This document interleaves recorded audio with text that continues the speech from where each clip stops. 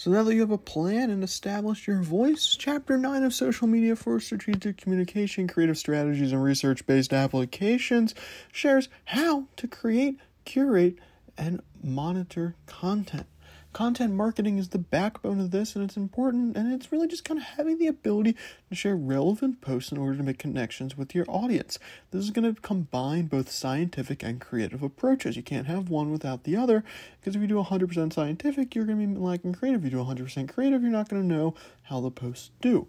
Now, when you're doing this, a brand must gain trust and credibility in this content marketing in order to really grow and see the full effects of this.